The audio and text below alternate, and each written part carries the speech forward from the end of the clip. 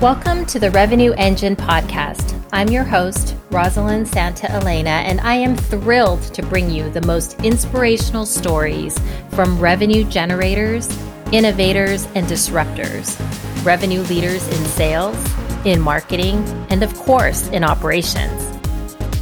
Together, we will unpack everything that optimizes and powers the revenue engine.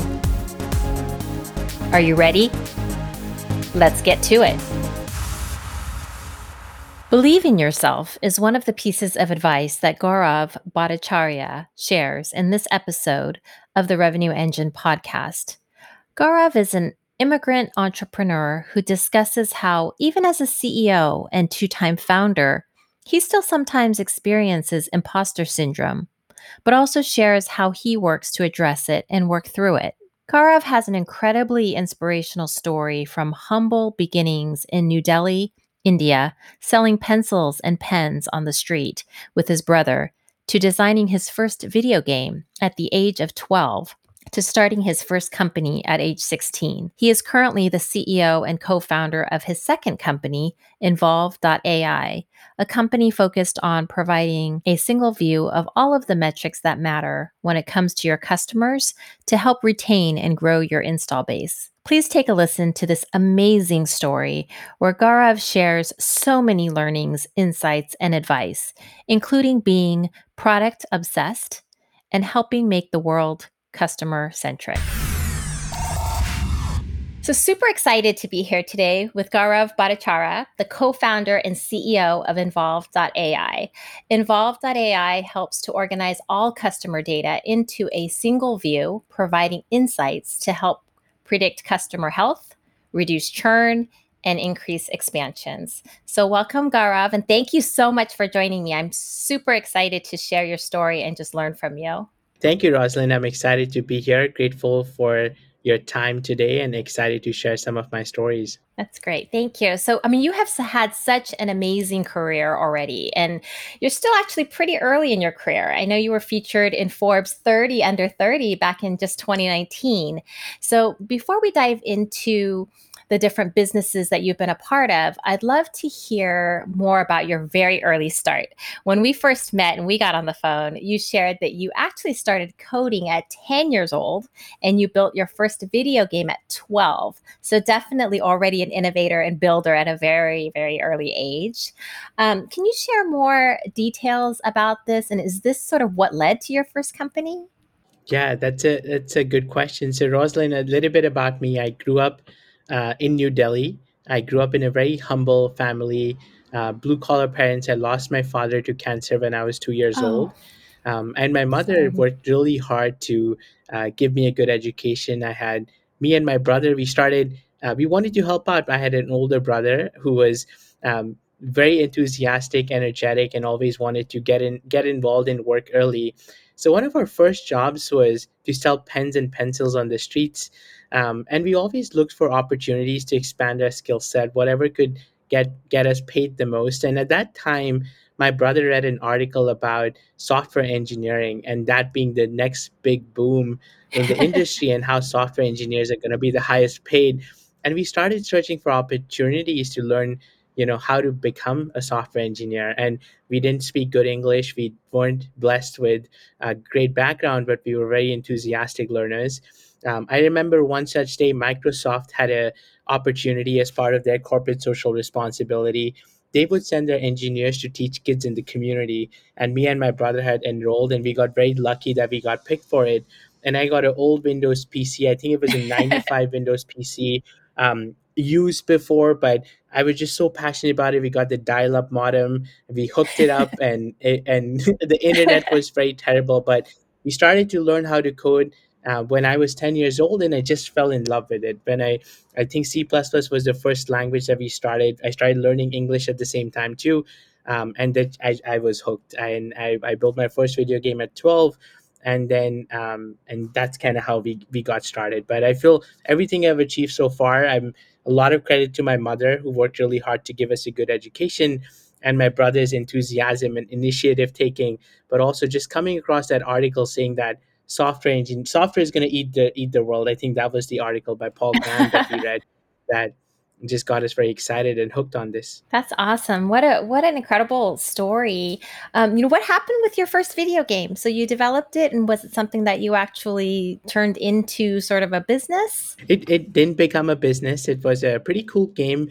It was a first person shooting game. Okay. That's kind of what we started with, and then I made some money off of it. So we were able to sell it to. There used to be a game called Counter Strike long time ago. Hmm. I I'm think that was a familiar. popular LAN game.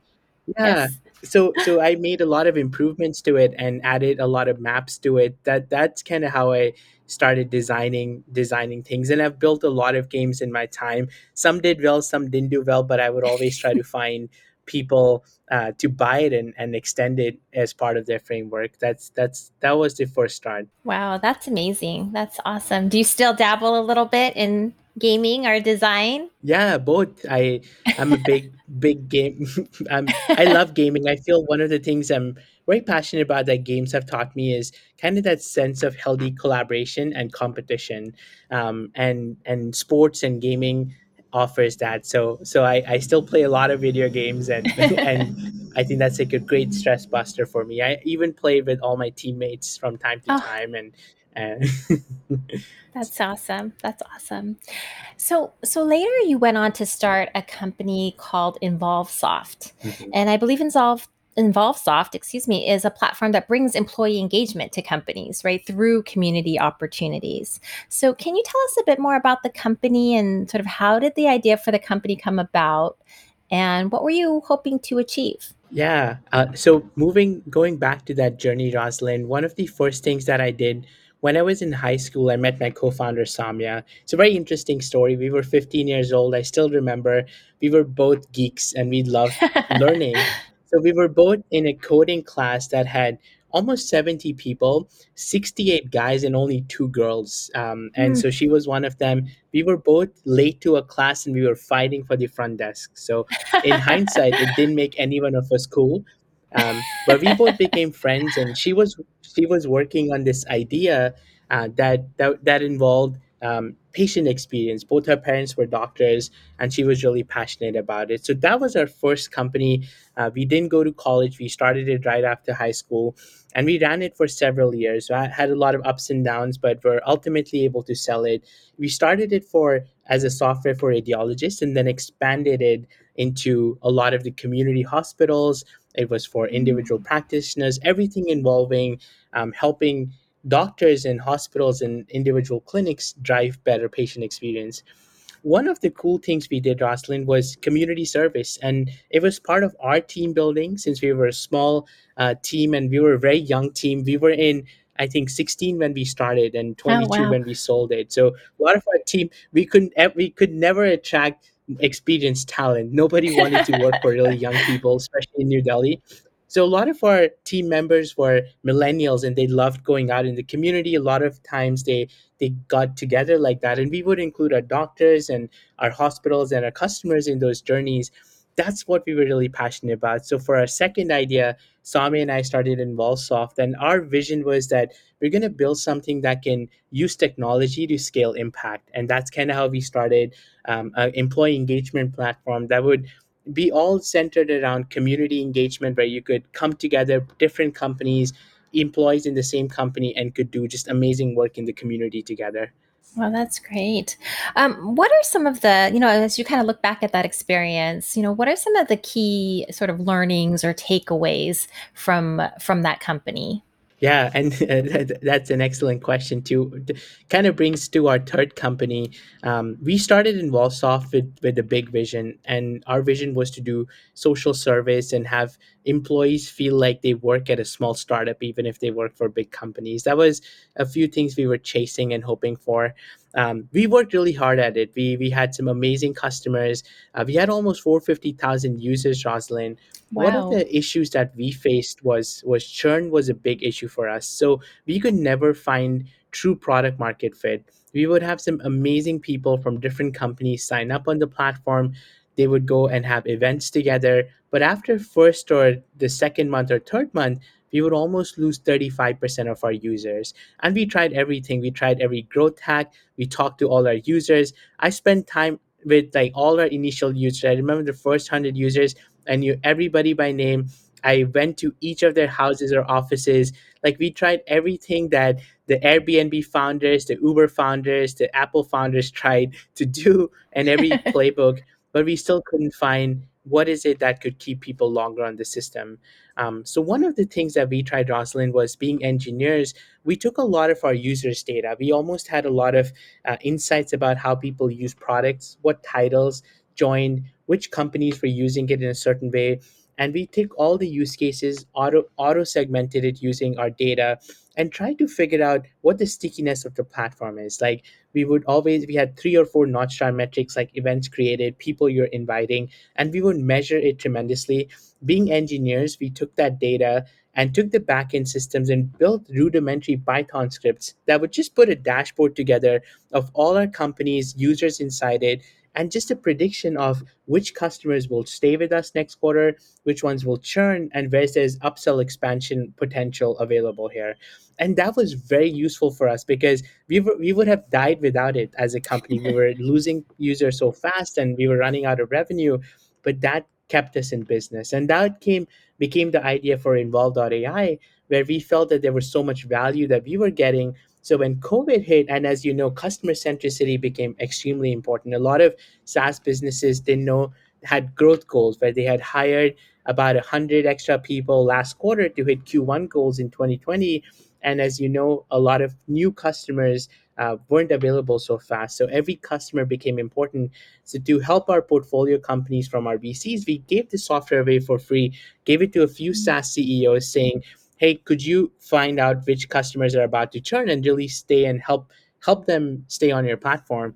And that was an immediate hit. As soon as we did that, and a lot of CEOs came to us and said, what are you doing with this employee engagement platform? Why aren't you building Involve.ai? This could be extremely useful. So almost like Slack, how Slack was a gaming company for 5 years and built a collaboration tool that's a great product, very beloved product.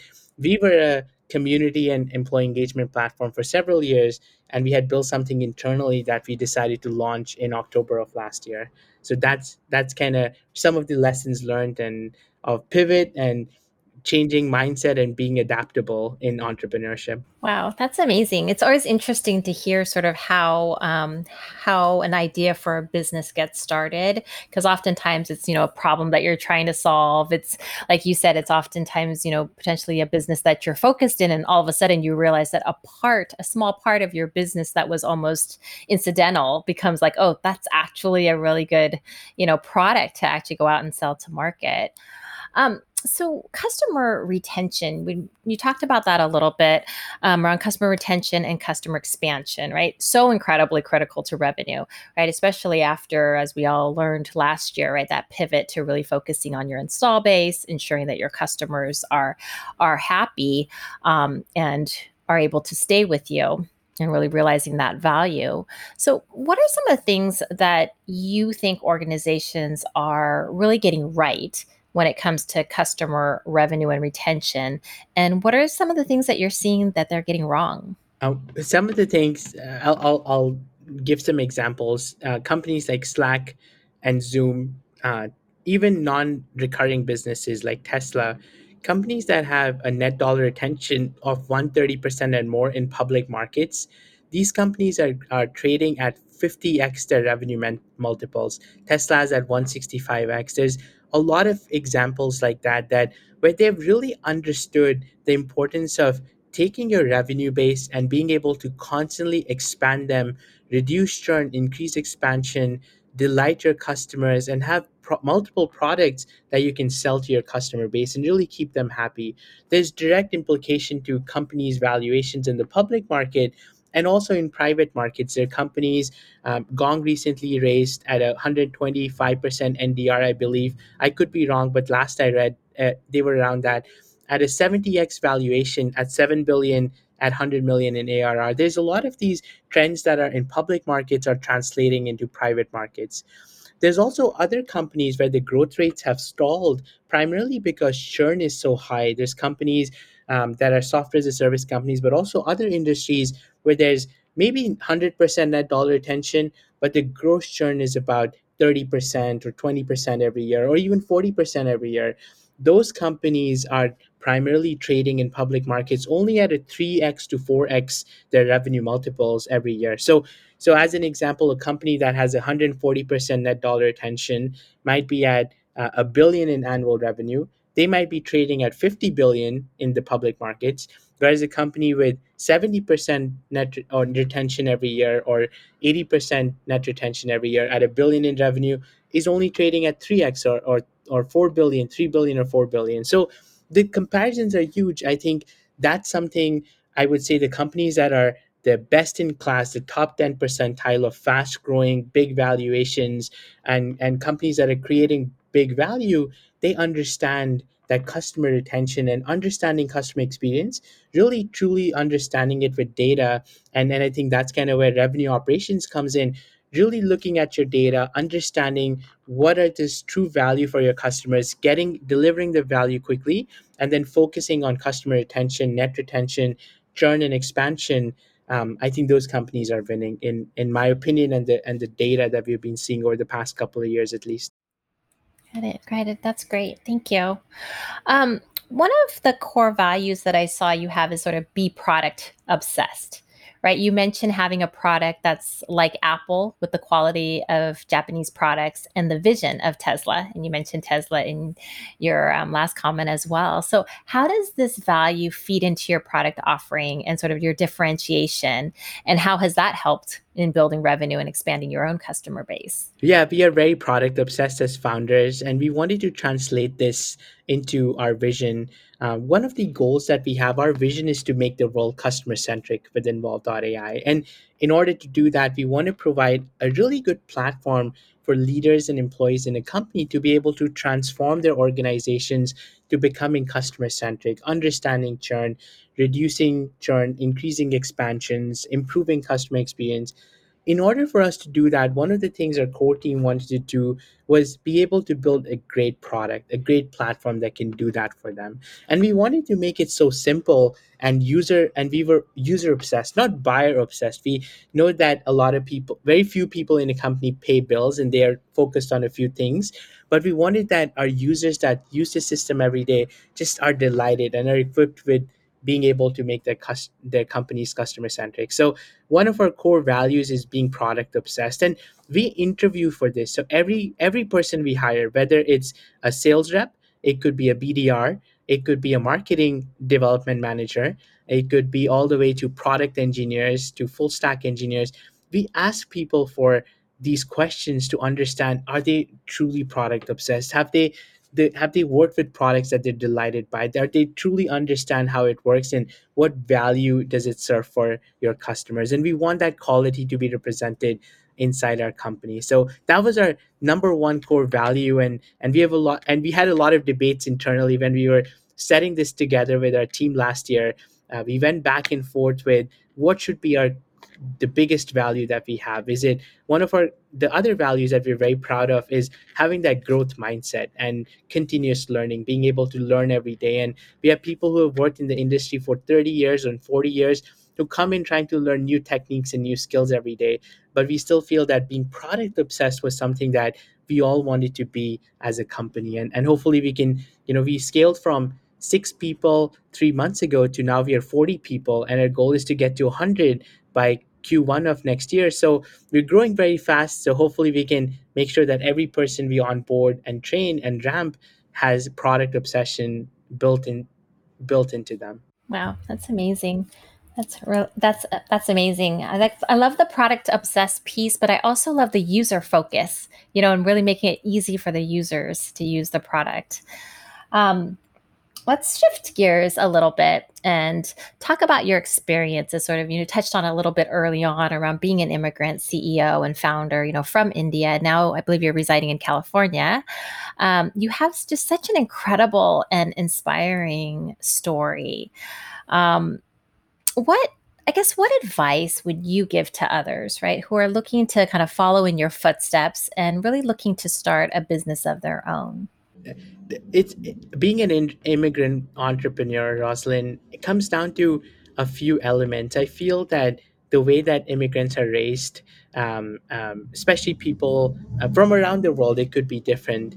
But I feel that me for myself, I come from a blue collar family. They didn't understand anything about businesses.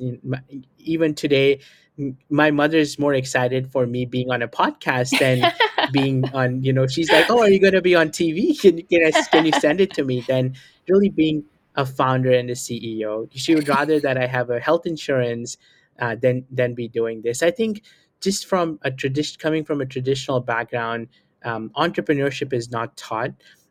Some of the things that are taught are just being very gritty. I think coming from a different background, or working really hard and failing at so many things kind of inculcates that grit in you. So to answer your questions, there's been a lot of lessons learned, but I'm going to pick just two big ones that I believe in, and maybe I can share those with other immigrant entrepreneurs. One of the story is about believing in yourself. I remember this conversation when I was having my first board meeting. We had just raised some money for Involsoft, and Mark Mullen was my board member. He's the founder at Bonfire Ventures in Los Angeles. Very sophisticated VC. He's been doing this for 20 years. He's invested in several hundreds of startups that have gone on to become billion-dollar companies. The first board meeting we had, he found out I was saying using a lot of language about how we don't know how to do this, but we can figure it out. We can ask other people. We can get feedback. A lot of times we say, we're not as smart, but we're going to work hard. That's the language that I was using in board meetings, and he caught on that, and he gave me this one advice that I've been following ever since. But it comes down to as simple as believe in yourself. And I think as immigrants, we have a lot of imposter syndrome, and you've seen this with tons of immigrants, but it could also be women in leadership positions. It's just like something that's not natural. You don't see a lot of people like you around you, and then you question yourself and you question whether you could do this or not. And that just one piece of advice has been so fundamentally changed, has helped change the direction of our company. As an example, majority of our engineering team are primarily women, and we were just having this conversation yesterday of this having this belief in ourselves that we can do this, we can achieve hard things, we can do this on our own. And even our ability to learn and ask for feedback and advice and learn from others is because, you know, is core to us believing in ourselves. So I think that's one thing that doesn't come naturally for immigrants, I feel, because a lot of times we always feel that there's a better CEO out there, there's a better founder. Do we deserve this capital? Do we deserve this hire? Do we deserve this customer? Can we provide value for them? I think those are fundamental questions that should be answered by just saying, I believe in myself and I'll give it my 100% to make this happen. The second thing I would say that I have noticed, and I'll give you another story. A long time ago, when I was really young, we would always walk a lot of miles to my school. But coming back, there would be the national flag, and it would always. Some days it would be flying, and with the wind, it's always flowing. And on other days, there's no wind, so it's down. So so I remember I used to play cricket as a kid. It's one of the famous Indian sports. My coach one day told me that in life you should be the wind and not the flag. And I take that away as basically saying that instead of being that could always be translated into being more proactive, being the person who's dictating the terms and saying, this is how I want my life to be, this is what I want the company's destiny to be, or my destiny to be, instead of being someone like the flag who's just being flown around with the wind and on the terms of the wind. And that kind of made me very entrepreneurial, because that gave me an inspiration of I feel like I should never work for anyone. I'm going to listen to what my coach says. And his name was John. I said, whatever coach John says, I'm going to do what coach John says. So those are the two like core beliefs and learnings that I've carried, that hopefully are helpful for immigrant entrepreneurs, because I feel it comes naturally for people born here, or if you have entrepreneur parents, this is something that you're born with and you're taught from the beginning, but it doesn't come naturally for immigrant entrepreneurs. Yeah. Oh, I love that. I love both of those. I love the flag analogy and the wind analogy. I think that's so incredibly powerful, and the believe in yourself as well. Because I do, you probably see me nodding my head while you're talking because it really resonates with me as well, right? Being a woman of color, being a leader, you do look around the room, and oftentimes you really are the only person that looks like you. And I think as we start to kind of Yeah. move up in the ranks, as you move up in leadership, there's fewer and fewer people that look Mhm. similar. So I love that. Yeah. So let's talk a little bit more about Revenue Engine, right? So as I think about the Revenue Engine, this podcast, right, I always hope that others will be able to really learn how to, accelerate revenue growth and literally power the revenue engine. So what are the top, I guess, maybe two or three things that you think all CEOs or maybe revenue leaders should be thinking about today to really drive revenue growth?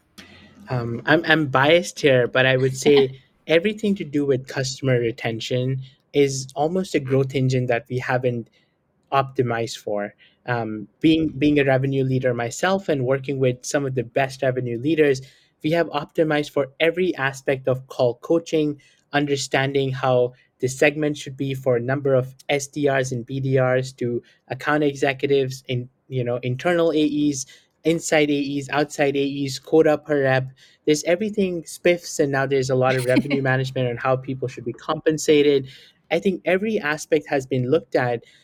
What hasn't been looked at is the biggest aspect and the best cheerleaders that you have are your customers. Some of the world's best companies that grow purely on word of mouth. They grow from just customers being so happy with the product that they're so excited about it. I'll just give a simple example. When Netflix started, I think they were getting two new users for every one person that they were adding, and that's kind of they were the first creators of a freemium model because they created the first month free and they were the pioneers in it. But because they knew that for every user we get two new users. So even if we have churn, we'll have a lot of people who would come expand through it. So and also I was just reading this study about how it's 25 times more expensive to add a new customer than to keep one, and almost 16 times new expensive to add a new customer by completely cold outbound process versus getting a referral from another customer. So I think those are some of the engines that we haven't looked at or optimized or tried to over optimize, is understanding what could we do to reduce churn, increase expansions, and just increase lifetime value of a customer by understanding their data, really visualizing, spending time on it, and utilizing customer success, customer service, and post sales to be their revenue leaders and revenue generating functions, really training them on how to be good closers because they're naturally so good at empathy and they have such great relations with customers. Can they become your best closers as well? I think there's a lot of work that can be done there, and focusing on customer net dollar retention to become the next growth engine is something that I'm really bullish about. I love that. I love that perspective. What are some of the things that as you look back, that you wish you maybe knew earlier or maybe would have done differently if you could go back and do it all over again? That's a really good thing, Rosalind. I think about that a lot, and recently I've been. Um, I think one of the things that as people, irrespective of revenue leaders or not, we always have regrets of the past, and we have worry for the future, right? Like we always think Right. about the past and have something about, hey, we could have done this better, we could have done this differently, and looking in the future we always think about, oh no, what can happen with the future. One of the things that I've been really focusing on doing is mistakes that we made in the past, Hmm. but not being harsh on ourselves, but just saying that okay, we won't make these mistakes again.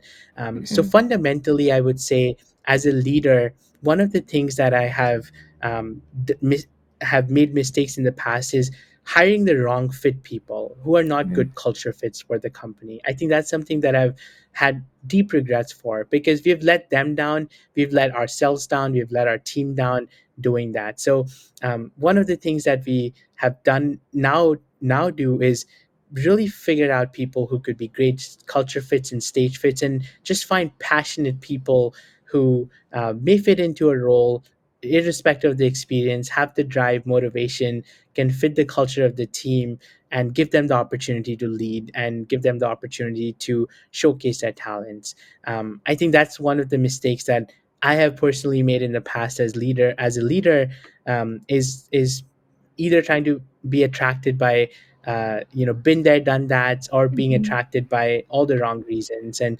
that's something that I feel is a mistake that I made, that I could have done better. But moving forward, we're trying to focus on it. um, the second I would say is, I think I'm a big believer in remote work. As much as we all talk about hybrid work, or staying at home. Long time ago, we had this opportunity. We were running out of money for our first company, and it feels like it's like every company, we're close to running out of money at some point. So for our first company, we were running out of money, and our office space was very expensive. It was about $8,000 a month, because we were young, we Mm. were stupid. We had the best equipment, the best furniture. We had the best laptops and machines for everybody, and that was expensive. And I remember that we were doing cash flow analysis at one point, and my finance director of finance said, look, we can just go and work remotely. It's Everyone was almost engineers anyways at that time, and I was just so bullish about being in the office and camaraderie, and we have to be next to each other. And I feel like we lost our runway. We had to sell because because we didn't have if we kept going, we would have run out of money. So I feel I wasn't a huge believer of remote work to begin with. And Mhm. and that's something I could have changed early on. But we're 100% remote now, and we're collaborating and being productive just fine. That's great. That's great advice. I love that. That's great. So, thank you so much for joining me. But as we kind of wrap up, and before I let you go, I always ask guests kind of two things. One, what is the one thing about you that others would be really surprised to learn? And two, what is the one thing that you really want everyone to know about you? I think one thing that people would be very surprised to learn about me is I'm very late on trends. I'm very behind on all the latest trends. So this is something very funny.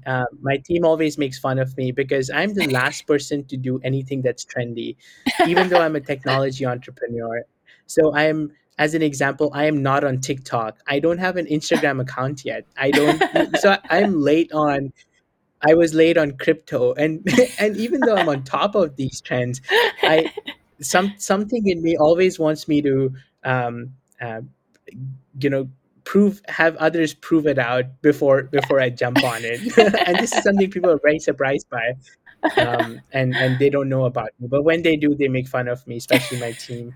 Um, and I think the second thing I would talk about, and I think we touched on this, Rosalind, and this is something that I learned very recently, is everybody feels imposter syndrome, and every all my team members and my investors or customers always feel, because of my optimism, that every day I am crushing it or feeling very good and feeling excited.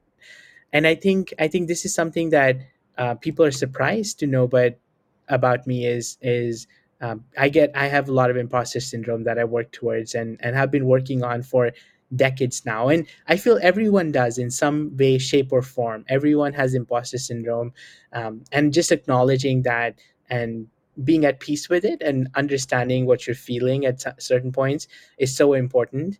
And that's something that I always like people to know, that I feel the same way a lot of times. Before a difficult customer call, before this podcast, as an example, I feel nervous, and all those things still carry.